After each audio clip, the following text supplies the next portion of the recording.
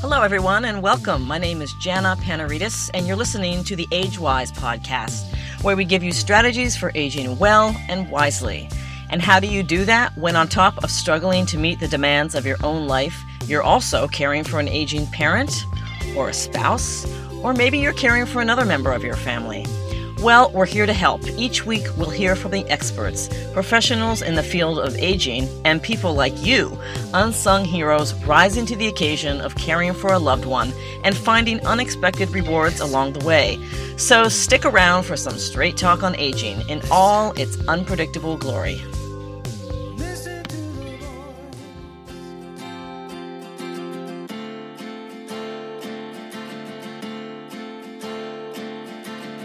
Karen White is the founder and owner of Home Health Services of the Palm Beaches.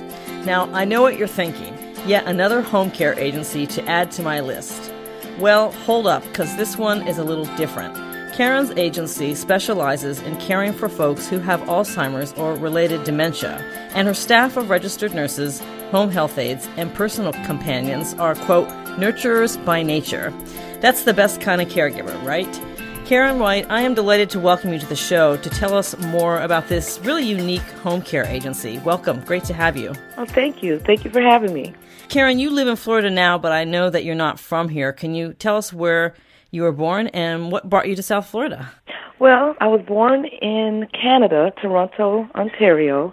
Lived there for about 6 years of my life, basically, and came to Florida via my mother, who in fact, my mother and father, they are originally from Jamaica, and, you know, they traveled to England and then to Canada, and then my mother was sponsored as a nurse to Florida.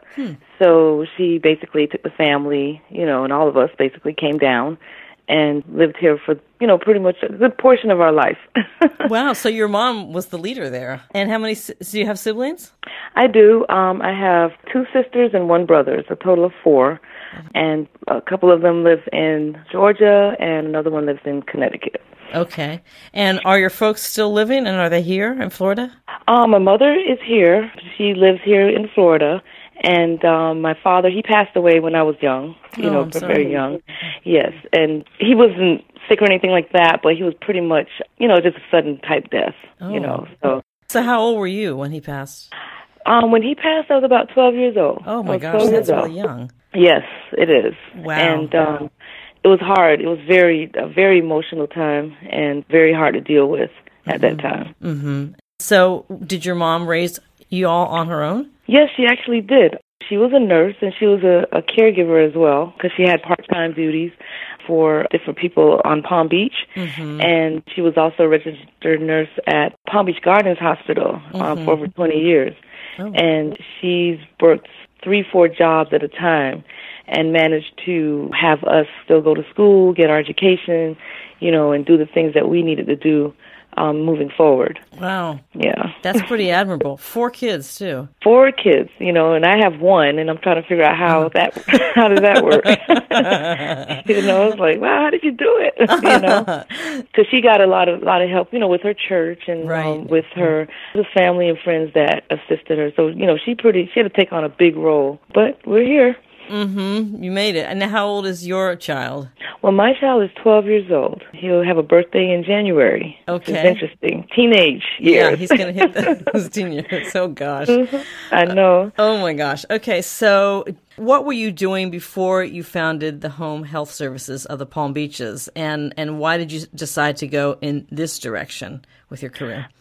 Well, several things. In the past, I worked at JFK Hospital. I was a nursing assistant at that time, and I decided that working there and going to nursing school, you know, that it would benefit me. I held off on nursing school for a while and worked at the hospital for a couple of years. And then I said, you know what, let me get into something else. So I got into law, you know, which was actually... Wow, that's a switch. I know, big switch, as a paralegal. And I was there for about 9 years doing that. And during the time that we were working, you know, that I was working, we handled a lot of estate cases, a lot of real estate bankruptcies and things like that. But then we also handled a lot of elder care cases as well. And the funny thing about it is that the type of need that, you know, transpired among these people, They wanted something more in-depth.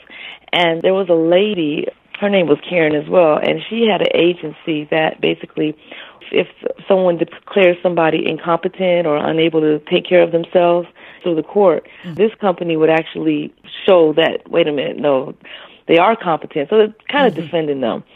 But it worked out that I said, wait a minute, that looks kind of interesting. So, but I still hadn't made my decision yet to go back into that field. So I went ahead and got my MBA while I was a paralegal. Wow. And I did that because I felt, you know what, at some point in my life, I want to be a leader. And being a leader requires at least some kind of credential at some point, you know? So I went back to school and got the MBA, did that. Then I went into the nursing, did my nursing. And wait a minute. You're glossing over this really important steps very humbly. You got your MBA, and then you went back to nursing school? Right. Okay. Right. And did you become an RN? Right. Wow. Right. That's impressive. Okay. So I wanted to put all this together. With the legal and everything, I couldn't really do what I really wanted to do in that legal field, because being a paralegal, you kind of do all the work, but you can't really help as much as you really, really want to. So then after that, I said, you know what, let me see what my other options are, because you kind of go into this thing, should I work in the hospital? Should I do this? Should I do that? So it boiled down to, you know what, let me look into going into business. But before I even got to that point, my aunt, she got sick. And she was an administrator in Canada at the hospital there. And she was one of those, the busy types. Didn't really get to take care of herself as much as she really wanted to. But she was always for the family. She never had kids. She wasn't married. And she basically was her own person. And we all kind of looked up to her, But in the midst of that, we were wondering, especially at the last part of her life, we were like, well, she wants to spend a lot of time with us lately, because as a family we go on a lot of trips and things like that. And, she's like, oh, well, I'm coming, and she never did that before. But anyway, I decided that, why don't I put all these things that I have together, and why don't I start a home health business where I can actually get in and really help people the way I really wanted to.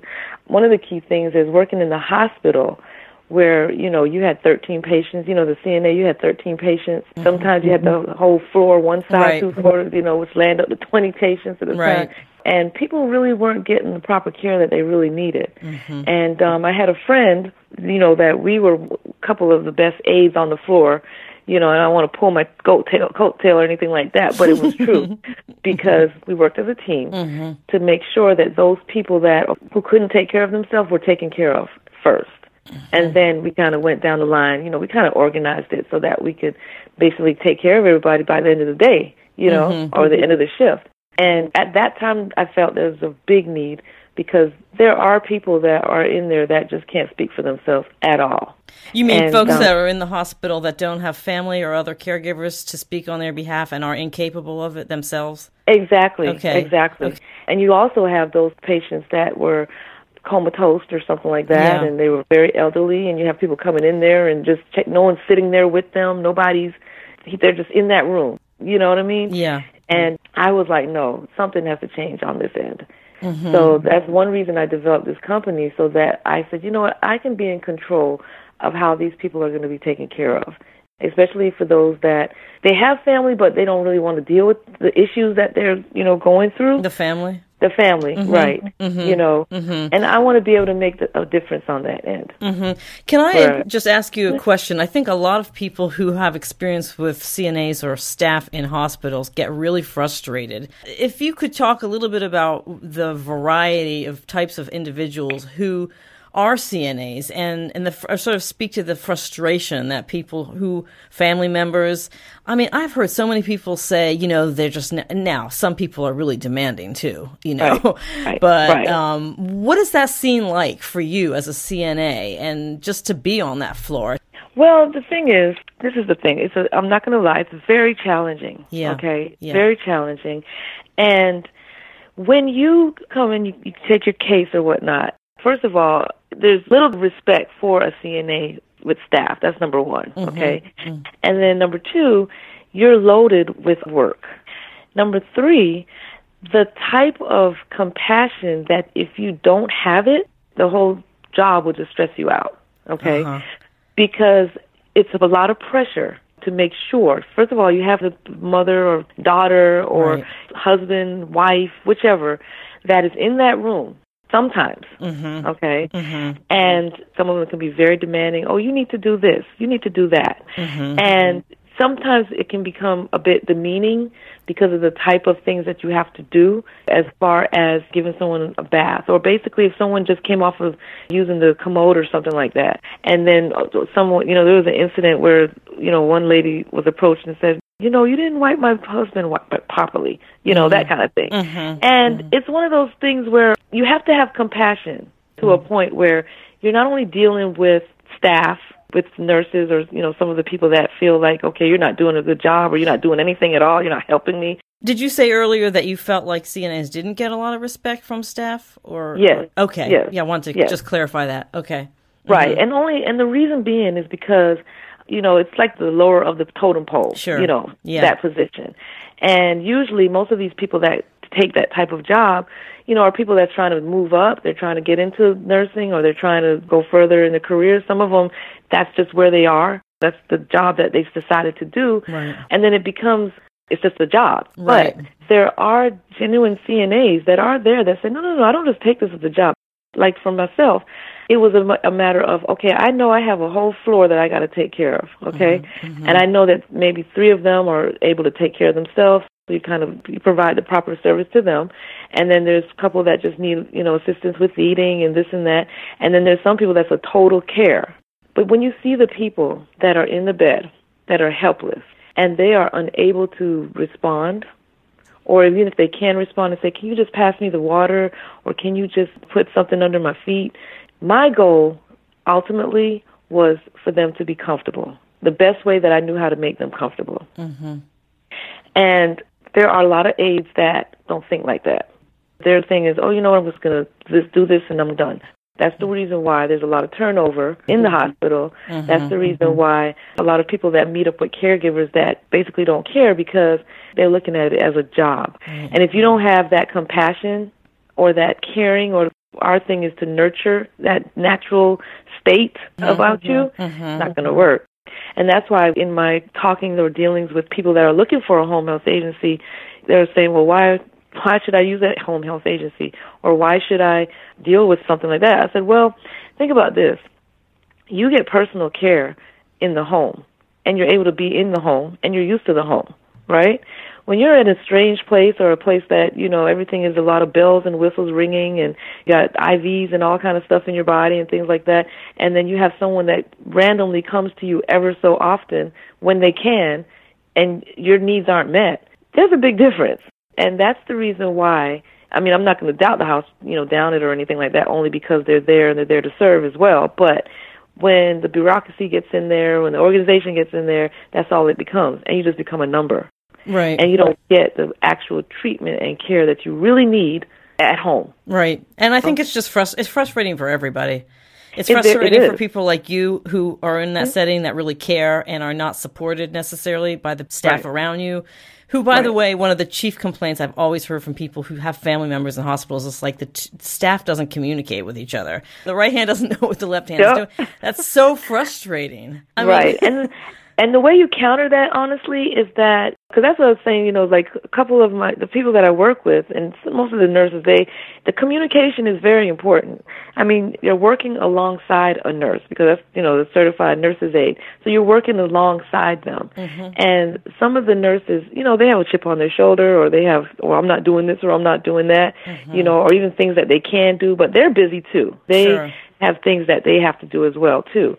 But when you, as a CNA, realize, like, okay, you're the next best thing to that patient. You're like that next person in line that that's gonna meet my basic needs. Then that right there is where you take charge of the situation, and you know what your role is, and you make sure that patient is comfortable. That's just the bottom line. And then you have to put aside and take out all of that around you as far as, okay, my nurse is just not doing what she's supposed to do, or maybe she is, but I don't see her, or, you see next door that other aide on the, that's doing another case over there, they're kind of like not doing what they're supposed to be doing, and you don't turn a blind eye. You go and you say, look, I'll help you fix this. I'll help you do that, because the bottom line is you need your job, of course, and at the same time, this person needs to be comfortable. Right. And that's basically what it's all about, I think family members, too, get really confused about who's got what role. I mean, I know when my mom was in the hospital for shoulder surgery, she was in a room and there was a whiteboard directly across from her bed, and various folks came in and wrote their names up on it and their designations. It's really hard to keep track of who's supposed to be doing what. So you were working in hospitals for a while, and then you took yourself out of that because you wanted to start this agency, and you referred to your aunt a little earlier and her being sick. Can you expand on that a little bit and how that influenced the particular kind of agency you started? Sure. Well, what ended up happening, my aunt became sick, as I mentioned, and it was going into dementia. And did she have an injury, or what kind of sickness did she have? Well, that's the problem. We didn't really know, what the main diagnosis was. The family assumed it's breast cancer, but it was never really diagnosed where she would tell us. And with HIPAA and everything, you can't really find anything out. But the family members feel that it started with breast cancer. Okay. Right. The thing is, when she got sick, she came to visit us and everything like that, and she went in. It's kind of hard for me to talk about, but but it's okay. It's okay. Because my aunt, she's very secretive. She's outgoing and she'll talk to you and things like that, but very secretive and private. That's why I kind of have to respect some of the stuff I might say. But anyway, she came down, and so we, had to go to the hospital and everything like that, and because she passed out, basically. And when she went to the hospital, they basically said to her that, your aunt's really sick. So we were like, well, what's that mean? Right. And they didn't want to say what it was, but they thought it was that, only because of what, underneath looked like. So we kind of went on that because she never told us that. She never said that to us. And then she had to go back to Canada, travel back to Canada to get treatment. So she had to get radiation and all that kind of stuff. And I believe the body just became septic with other things. So soon, the confusion started, and then the family members, of course, everybody, this is like a shock to everyone. Sure. Everybody just was like, well, what's going on, And then the harder part is that we're trying to tell you need to go to the doctor. You need to follow up. You need to go into this. And, oh, no, I'm fine. And then she comes back, and then she never forgot us or anything like that, but it got to the point as she started to decline, she just kind of just went. It was just so fast. And she passed. And this was kind of around the time when I was still in school and everything for nursing. And so how long and then ago was this, Karen? Oh, this is about 2 years now. Oh, no, gosh. 3 years. About 3 years. Not Yeah, that so it's long still ago. raw. It's still kind of, hard to talk about, but it's about 3 years now. And like I said, it was a rough time. And I kind of fit into that, and I know about the whole sandwich generation, because not only did I have her to deal with, and my mom, she got sick around the same time too. My mom, she got out of her sickness, and she's okay. She's fine and everything. But the pressure and the whole, dealing with my kid and, dealing with her, and, we had to go back and forth and travel to help her and make sure that she's comfortable and doing all of this. And this is between all four of us taking the time out to take care of all of us, my mom and her. And we made a pact, because we're a pretty close family. Yeah. We're pretty close. And we just kind of made a pact that we're going to look out for everybody. So finally, she tried to put everything in order best that she could. And your aunt. My aunt, right. Okay. And then, of course, it caused a lot of disruption in the family, because some people felt, no, you should do this and that. And that's another thing. You have to have your estate papers in order. If you don't do that, you have to have those, because that causes a contention as well. But after that, when she passed, I said, you know what? I've seen this too much, even in the hospital and things, when people just pass, and there's, I got to do something preventative, and I have to do something while they're going through it. and I want to learn more about it, and I want to do this. And that's really where this company basically started, how it started, on that premise. That's why it's called Home Health Services of the Palm Beaches, because I want it to be a global sounding thing that we're here to help you. We're not just an agency, especially with the conditions, the dementias and the Alzheimer's and the different things that lead up to that. We want to be there for those people the best that we can, because we know what it's like, and we know that it's hard. It's also hard for the caregivers. Some of them don't want to give up. You know, like if you're taking care of your mom, you know, you don't want to give that up. You feel like you're obligated, which is okay. I mean, that's natural. But it's almost like, okay, you're hurting yourself as well, because caregivers, they definitely stress. And I was in a position where only God could help me, you know, only God could help me. And it was a relief when, you know, like when I was at school, my mom, they found out that she was pretty much okay. And that was a relief. And then when my aunt, when she passed, she wasn't suffering no more, you know. Your aunt had dementia. We want to make that clear, right? Right. And your agency specializes in Alzheimer's and dementia care. Correct. And why is it important to distinguish between Alzheimer's and dementia care and care provided to folks who don't have dementia? I mean, like, what are some of the unique challenges of caring for the dementia population? The Alzheimer's is a form of dementia, right. And the Alzheimer's, basically, it's more long-lived, and it's almost like they're living in their own world, but they're still able to function. You know, they're still able to do all these different things. So they'll go and we'll give them a walk. They'll take a walk, and they'll look at the trees if that's something they used to like in the past. What we try to do is we try to find out exactly, you know, what is it that they used to do, and try to at least bring that back. That's where those memory things come in, and, you know, the activities that we help to, you know, not juggle the memory so much, but just to say, okay, do you like to sing? Let's play some music. You know, those kind of things.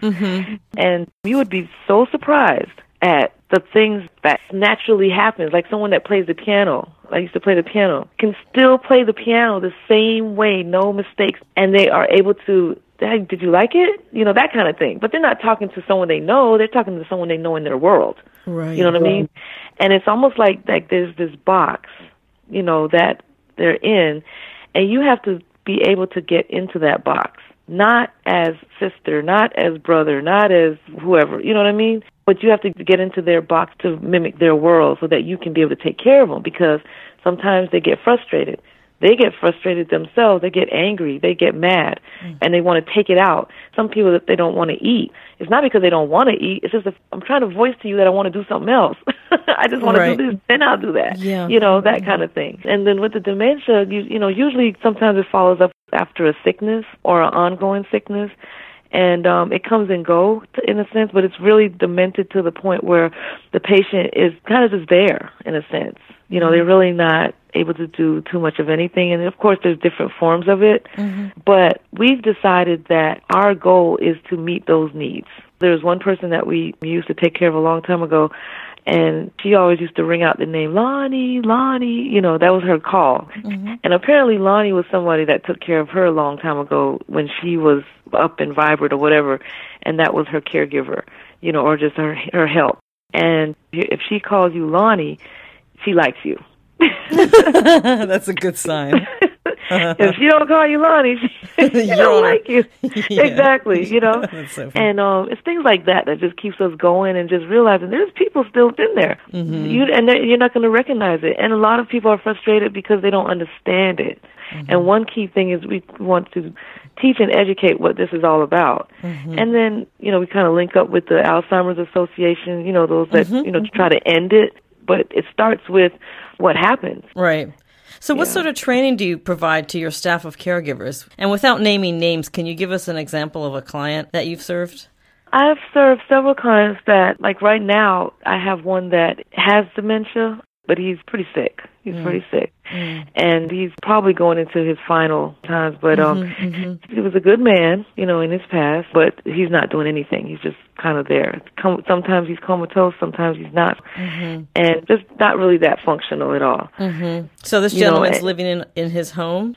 He was in his home, and now he had to move to hospice. Okay. Because he's declining. And, you know, it's hard on the family, but there to decide and things like that.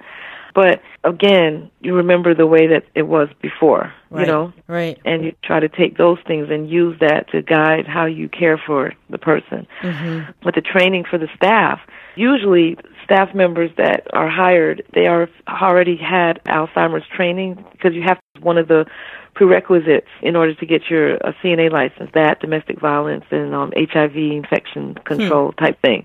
So those are a couple of major things that the state requires.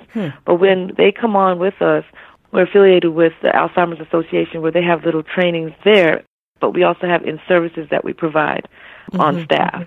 And everyone knows and have an experience, with somebody that they've dealt with, on that end. And at our in-services, we have ethic meetings, basically to talk about the problems that are out there and how, as a company, how do we meet those challenges. And it's good because it allows not only the caregiver can talk and air it out and say, this guy, he yelled at me. I said, we know that, but you understand that, Right. And there's times the caregivers are going through their own stress, they're going through their own problems, but at the same time, their number one goal is, again, to care. But we have these meetings so that we can air things out and talk about things and then find ways to bypass that so that if things happen, we know how to handle it. And how often do you have these meetings? Once a month. And this is with your staff. How many folks do you have on staff now?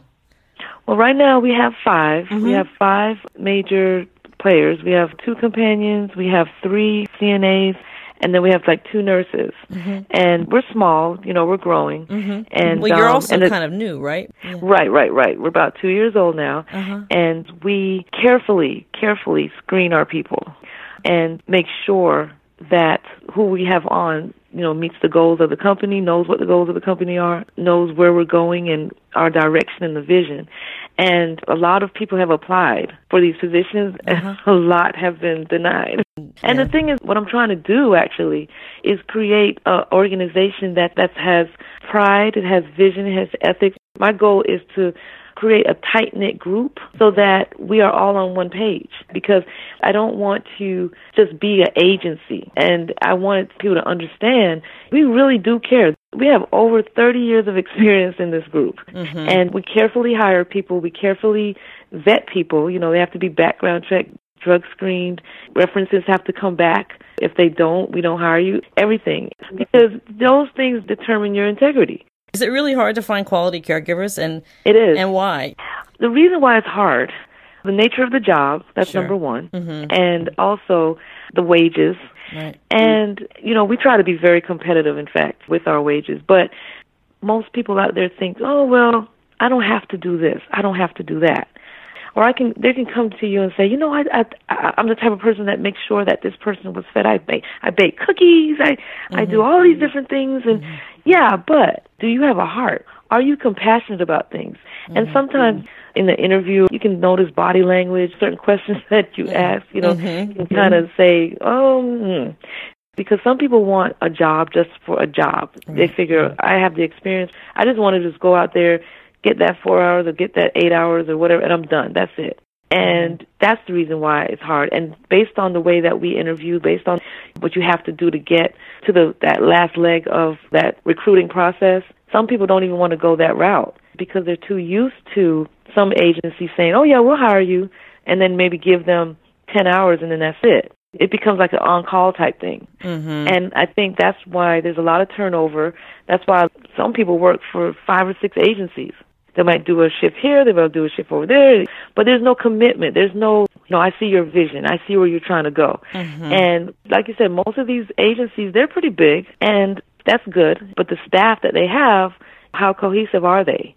That's why you'll have someone who will hire somebody, and then they're like, oh, I don't like that person. Oh, I don't like that person. No, yeah, and they have those options. Right. But if you have a group of people that are all in the same mind, the visions are the same, and the goal is to make sure you're comfortable, you will not have a problem with anyone.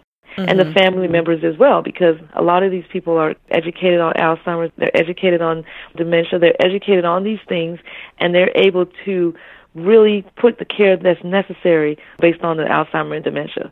What incentives do you provide for caregivers who are really dedicated to stick with you rather than go to another agency? Do you provide health insurance for these folks? We don't offer insurance right this moment, but we take care of taxes. A lot of agencies, they're 1099, but we basically W-2 and take taxes out, so they don't have to worry about, oh my gosh, I got to pay taxes at the end of the year, and things like that. Right. Which is kind of interesting, because someone that we were interviewing, I told them about, they said, really?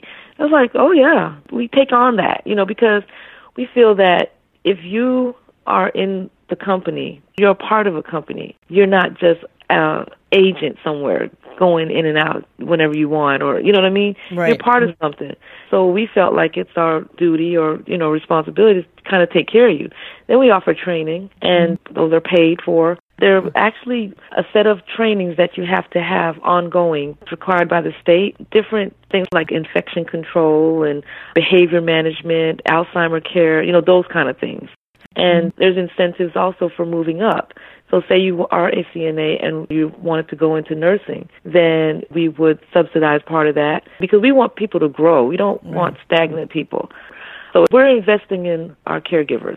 I'm really surprised to hear that agencies typically don't take out taxes and Social Security, and they only 1099 people. I didn't know that. That's widespread, is it? Yeah, it is. Because, again, the nature of the business is the turnover is very high, and there's not many commitments because, maybe our agency doesn't have many cases, or they do have cases, but they can't give it to it. So you just fill in, and you're just getting somebody for that time period, but they're not part of the company. You can wear your own uniforms. Our staff has uniforms. They have logos, so they can be identified as an agency. I see a lot of agencies out there. They're just wearing regular scrubs.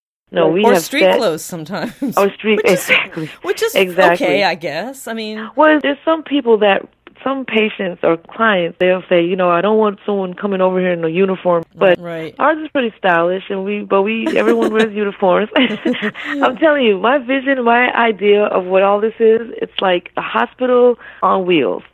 Okay. Okay. So it's almost like we're not skilled nursing, like provide medications and wound care and things like that. We're just strictly companion care, personal care, bathing and feedings and things of that nature. And just if someone needs a companion, just sit and be with that person or whatnot. And everything is scaled. So depending on your experience and things like that, you move up in the company. And there's a lot of incentives there. I want to ask if you are subsidized in any way by Medicare or Medicaid. Do you get revenue from them? I'm not subsidized with Medicare, but we accept Medicaid, and we are a provider in the midst of finalizing some things. So you currently don't get funding from Medicaid, or you do? I don't, only because I'm in the process of it. We have a provider number and all that kind of stuff, but we haven't, it's not finalized yet because they just put a moratorium on Medicare, Medicaid. I think it's like a 6-month moratorium on it because of the fraud that's going on. Is that a nationwide moratorium or just Florida? Just Florida. Okay. Just Florida. And other states have it, but they were at different times. But they just started that a couple months ago. So right now we're in the waiting stages for that. So because I know agencies do get subsidized, right? Oh, yeah. Well, you know what? The Medicare, what's interesting is that Medicare doesn't cover home health. Right. But Medicaid does. Exactly. Yeah. Okay. Yeah. And see, that's beneficial because for people that aren't able to afford private pay or don't have any long-term care insurance, which we take all of those things, it's easier to do that, I've come to sort of look at agencies in a way as temp agencies because they sort of grind out these workers that they send out. And this is no disrespect for the folks who actually do the work, because you get some really great ones. But that lack of personalization is demoralizing, because you're getting folks who are working that really do care about people, but they're just not getting the support. And then, see, most of these people are kind of used to, okay, well, they don't have anything for 5 months. They don't have anything. Okay, but what are y'all doing while you're waiting, for another case? Right. That's why we have the in-services. That's why we have the trainings. That's why we try to do all these different things in between so that even if there isn't a case available right away, you're still doing something. And are they getting paid for that, or are you just offering that training for free for them? We offer it for free because we have to pay for it ourselves, so the company has to pay for it for them. So they don't have to worry about paying for it, but at the same time, they're able to come and do it. So it's a benefit. It goes both ways. There are some people that figure, oh, I work for an agency, and they're supposed to have jobs like right away, like right now. And an agency might have 20 cases, and it might have 100 staff members. So what happens? People leave that company, and then they go somewhere else in hopes of getting some hours somewhere else. So it's a jumping bean type thing. And then they're not even paid that much. So the way that I've done this, it's a radical change, because sometimes people during the interview, well, no one ever asked me that, or no one. Can you give me an example of something that you've asked someone in an interview that the person has said, wow, I've never been asked that? One of the things that I've asked is, why do you want to be a caregiver? And they're like, nobody asked me that before. Really? Wow. I'm looking at them, are you serious? And it puts an edge on them, because they're like, okay, how do I answer this? And then I'm like, just answer the question. Just kind of answer the question, because if you don't know why you're doing what you're doing, and you don't want to say, oh, it's because it's a job. You can never say that. Right. But if you really can't give a legitimate reason, why do you choose this field? Why are you in it? What is your purpose? And I swear, some people get so dumbfounded, it's crazy. And the thing that I'm asking for and listening for, because I care, because I'm compassionate, because I want to succeed with making someone happy, those kind of things. I'm looking for somebody like me. That's really, and I'm serious. I'm looking for somebody just like me that has that care and that compassion. It's funny, one lady, one of her caregivers went out. She was helping a client into the car. And this other lady, she was a social worker. She said to her, oh, I'm so sorry. I didn't mean to stare. I didn't mean to watch what's going on. But I just noticed how you were, handling and taking care of your client there. You were doing a great job. I just want to let you know you're doing a great job. And I'm a social worker. And I take note of these things when I go out. And she was like, oh, my gosh. And then when she came back and told me that, I was like, oh, my gosh. Are you serious? Like, wow, because you have to exhibit those things out there, and that's all I'm trying to portray. You're not just talking down to the person, or you're not walking with them, and then you have your phone in your hand, and you're doing whatever, or talking. I've seen some things, and I'm like, oh, my God, no, right. no. Right. And see, that's why in the interview, if you're trying to answer your phone in the interview, or if you're just moving around, or you're too, uncomfortable, that tells me right there you're not good for the job. So yeah. So what sort of comments come up in the staff meetings from your caregivers? Well, you know what? Honestly, this is one thing, and it came across to us as a issue. And me personally, I'm not a prejudice. I don't look for it, and I don't try to revel in it. Okay, right. But I know it's out there. Sure. Okay. Yeah. And some caregivers have met that. This one lady told me that if she was to go to the place that she's supposed to do her work or whatnot, and the guy that she's taking care of, the client, when he puts on black and white socks, he doesn't want a black caregiver. I'm like, are you serious? Wait a minute, that is that's really deep code. I mean, how would you be able to? Well, wait, she's already there. She's already there, exactly. And then guess what happens? The agency doesn't back her up or anything like that. The agency says, okay, well, we're just going to have to change the staff member. Wait, okay, so that's someone who worked for another agency that ended up coming to work for you? Right, she's with us now. Because my thing is, look, I'm going to back you up. I'm going to back you up unless I have reason not to. And my thing is, I don't take bad cases. Money's there, that's one thing, but at the same time, I'm not going to be disrespected. I'm not going to have my staff members be disrespected. Right. And I'm not going to have people be demoralized, because you can't take care of your client because now you're being harassed, or you're being, with these subliminal messages and things like that. Yeah. There's no sense for it. And caregivers really are subjected. Just recently, one of our caregivers for my mom told us about her experience. She's Jamaican, and she told us about going to this man's house, and he was using the N-word with her, and she said, I just give it right back to him. She called him Hitler. Oh, God. Oh, my goodness. But she said, and so my sister and I were talking about it with our caregiver, and we said, well, was the guy demented? I mean, there's no excuse for it, no matter how you slice it, but... We were like, really? And we said, was he demented? And she said, no, he was just a racist. And, and at a certain age, that's just like no filter. And it just comes out, and we said, well, how do you deal with that? I mean, that's just so offensive. And look, I wasn't born yesterday. I know this goes on all the time, but I'm white, so I don't have that experience. Right. And the way that we try to deal with that is, everybody's empowered to do what they can do. But if you are disrespected, that has to change, because I'm not going to accept the fact that you don't really like me, but I'm going to take care of you. You know what I mean? Sure. It doesn't make sense. It's not going to work. Right. So do you talk with the family members about that? What happens? Oh, yeah. Yeah. Well, you talk to the family members, you let them know what's going on, and 9 times out of 10, the family members know. They know. And they allow you to kind of, use your discretion as to how you're going to stand up to whatever. And it hasn't gotten to the point where it's gotten so abusive to the point where it's like, okay, we're not going to do anything. Because at the end of the day, the family members, they see that there's a need, and they don't want to deal with it. Right. Absolutely. So they're like, they kind of give you the control to do what's necessary. But if there is anyone that it's to the point that if you can't take it and you can't deal with it, then that's just something to move on from. Right. And I do instruct my caregivers, if it's a good paying case, but you are treating my caregivers bad, I will lose the case. I will get rid of it, because I have integrity.